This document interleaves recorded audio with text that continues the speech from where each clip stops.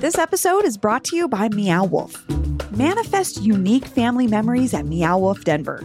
Quantum travel is the most comfortable way for Earthers of all ages to explore a playground of imagination.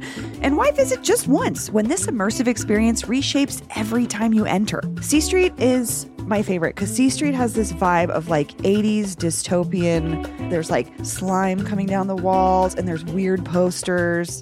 And then, of course, the secret club. With the annual Portal Pass, drop by Convergence Station as much as you want for less than the cost of 2 adult tickets. So if you plan to go twice, it's worth it.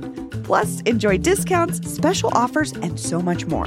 Get the annual Portal Pass and spend quality space time with your favorite Earthers today. Learn more at meowwolf.com. That's meowwolf.com.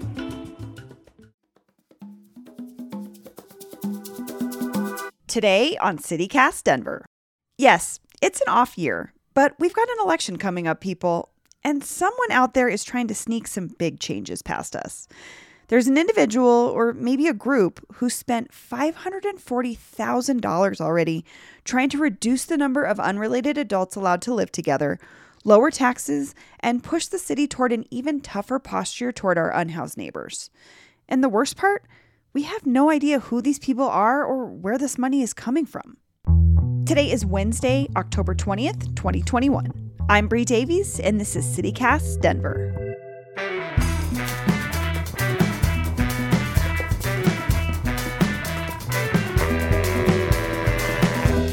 Hold on, my cat is freaking out.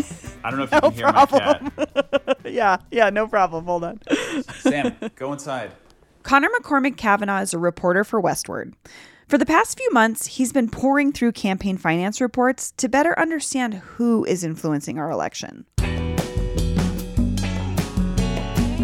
So we're going to talk about dark money, in particular because there's a group pouring dark money into this current Denver election. But I think that dark money is kind of an abstract concept. And to me, the name implies that it's almost like an invisible thing. So could you help me understand, what is dark money? Dark money is when entities that want to give money to an election or an electoral cause use legal means to conceal the true source of their money. There's a Supreme Court decision from 2010 that kind of opened the floodgates for dark money more and more in elections, and we've seen a lot of it across the country, and now we're starting to see a lot of it in Denver especially. How does dark money work in an election like the one that's happening in Denver? Like, to me, I kind of think of it almost as like a shell company for special interests. Like it's like a secretive, I don't know. Yeah, I think a shell company, the idea of like setting up a kind of an LLC or a company in the Caribbean or the Cayman Islands, for example, to conceal whose money it is, to maybe pay less taxes. That's a fair analogy. It's what's happening here. It's folks who have set up an entity because the person or the people or the organizations who are giving the money don't want the electoral base or the constituents of Denver or anyone to know who's actually behind the money. And so once you've set up one of these shell companies or shell organizations, you can just give and give and give to political campaigns. Yeah, there are limits when it comes to candidate contributions for candidate campaigns, but for ballot issues, there are no limits. So you can give until your heart's delight. And what would they be using the money for? Like, where would we see it? Is it in things like mailers? Like, what is the practical application of the dollars going into something if it's not going to a candidate? Yeah, so normally when a campaign for a ballot measure kicks off, normally they're trying to land the item, the initiative, or the measure on the ballot. So it'll typically go to paid signature gathering, and paying for signature gathering, while it may not sound the most grassroots like way of getting on the ballot, it is kind of like the standard practice. And if you have the money, you do it just because it's tough to get close to 10,000 signatures to land on the ballot. So you hire a canvasser company, and they're the ones who do it. And so that's initially what you do. And then as things progress, you can either spend it on marketing, so whether that be advertising or mailers that actually come in the mail. So usually it usually happens in two phases. First is the signature gathering, and then second is the marketing. There's another way that marketing can happen, and it's called independent expenditure. And it's what we're seeing in this election. It's where, in this example, it's a dark money entity. They're not donating directly to the campaign. They are instead directly spending money on advertising and mailers and Facebook ads for two initiatives. So they're doing it independently. They're spending the money rather than giving it to a campaign. So that's kind of the third way that we see money influence ballot measures and initiatives in the Denver elections. That's interesting because I got this mailer the other day for question 2F in Denver, vote yes and keep our children safe. And this is about actually the group living ordinance repealing it. But if you look, it just says paid for by Defend Colorado. So you've been reporting on this dark money infusion for a couple of months now. What have you learned about Defend Colorado, this group that's behind some of the dark money in this election? So when you look up Defend Colorado online, you'll find some past articles in which they lobbied on behalf of oil and gas stakeholders in the past in Colorado. But they've still kind of had a small footprint, I would say, overall. There's not much about it online. And when I've reached out to them, they have told me, hey, we're pro-business. We're supporting initiatives and measures that would be helpful to businesses or kind of roll back the perceived harm against the Colorado business community. And so we don't know a ton about them. And I've asked them, who is behind your money? And they, of course, declined to answer. They don't have to report who's behind their money. I would love to know, but they don't have to. And yeah, they're backing three measures that are going to be on the ballot this November.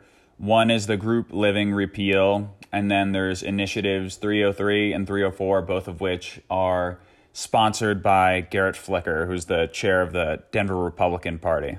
Interesting. So based on the things that they're supporting this election, like you're saying, repeal of group living, this camping ban piece, and then the sales tax piece, and then this connection to the Republican Party, we're kind of getting a picture of who this dark money is, but we just still don't know. They won't say.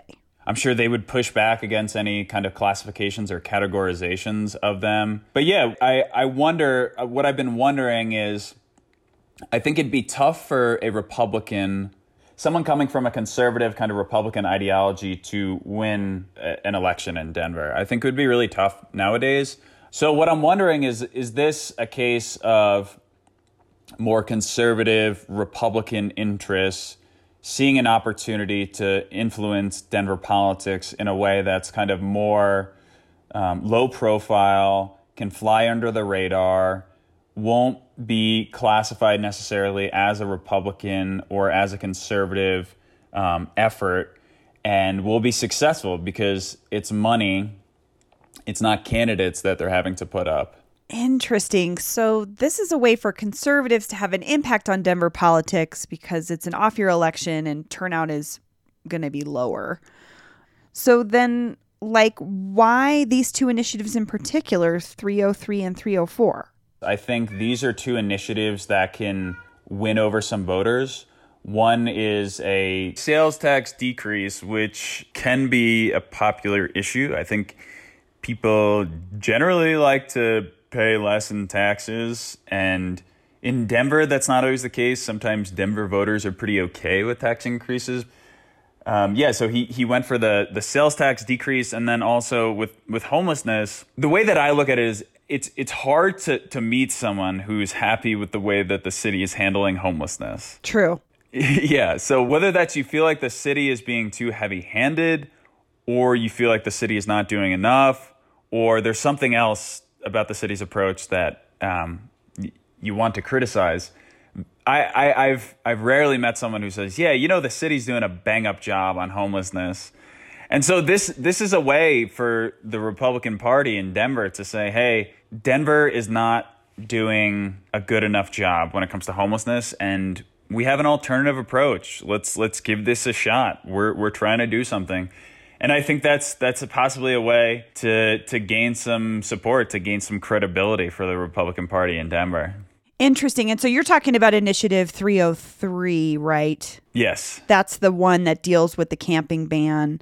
Yes, exactly. Can you explain what they're proposing with that initiative? Yeah, so you really have to read the fine print. So with Initiative 303, what it does or what it would do is amend the unauthorized camping ordinance, aka the urban camping ban or the camping ban, which makes it illegal to shelter outside using like a tent or a sleeping bag on public or private property without permission. And so the amendment to the urban camping ban would make it so that a citizen could file a complaint with the city, which a citizen could do now. They could call 311, but this kind of formalizes the process.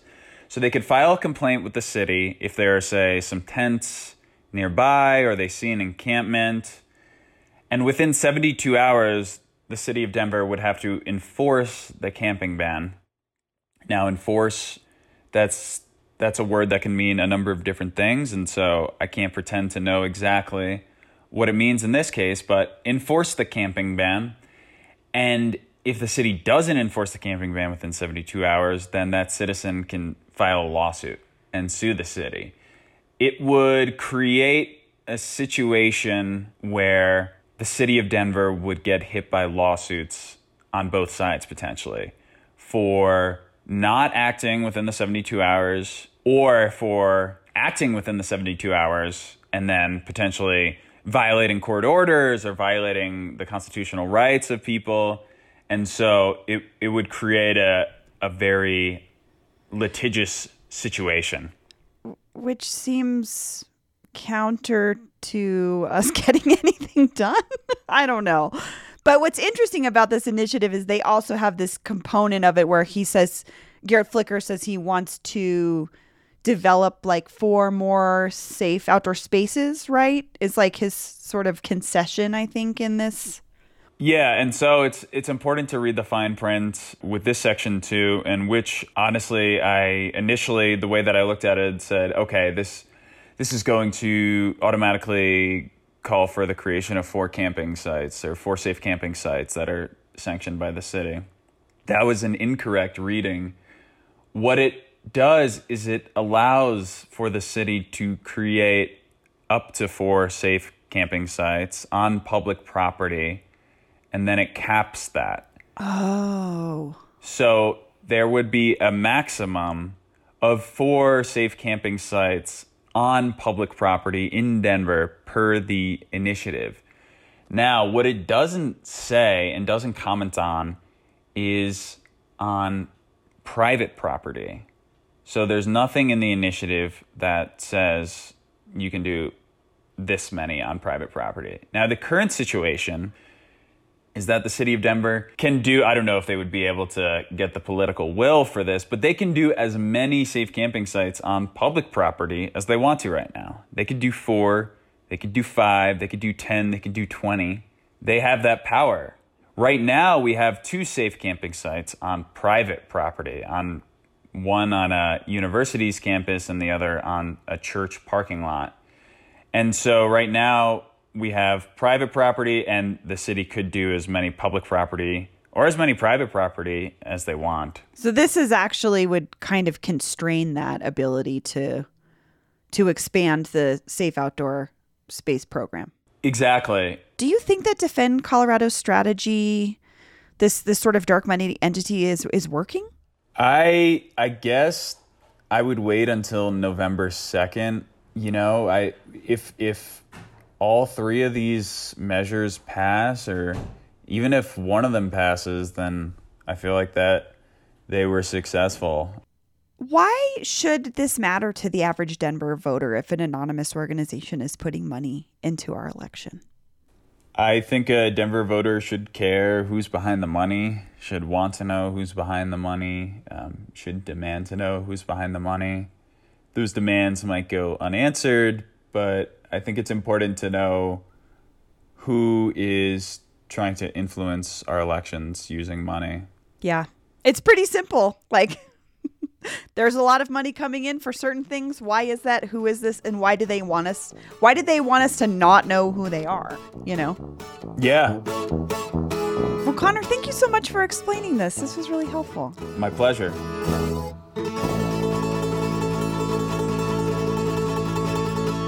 Okay, I know that was a lot. So let me quickly sum up what these anonymous people have already spent $540,000 to support.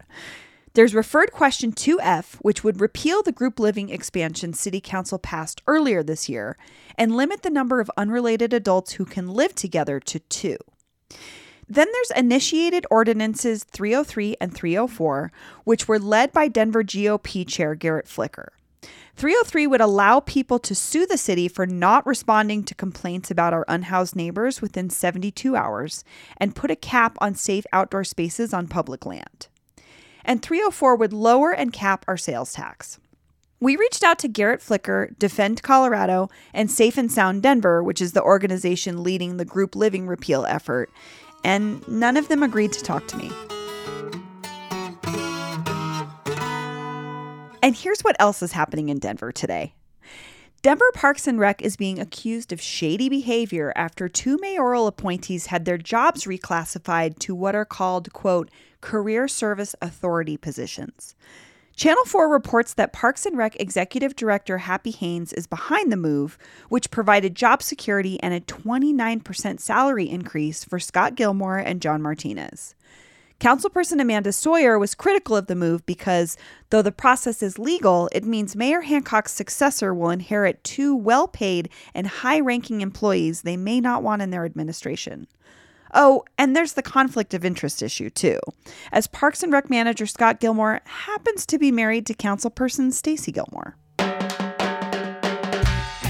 That's all for today here on CityCast Denver. If you enjoyed the show, why not take a minute to tell a friend about us, or be like my Aunt Erin and leave us a nice review on Apple Podcasts. We read every single one of them.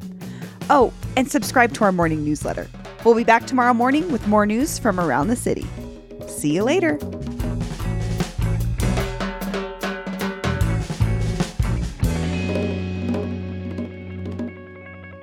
I got a second one yesterday. Will a halfway house be moving in next door? I'm like, okay. I know who you're talking to, and it ain't me.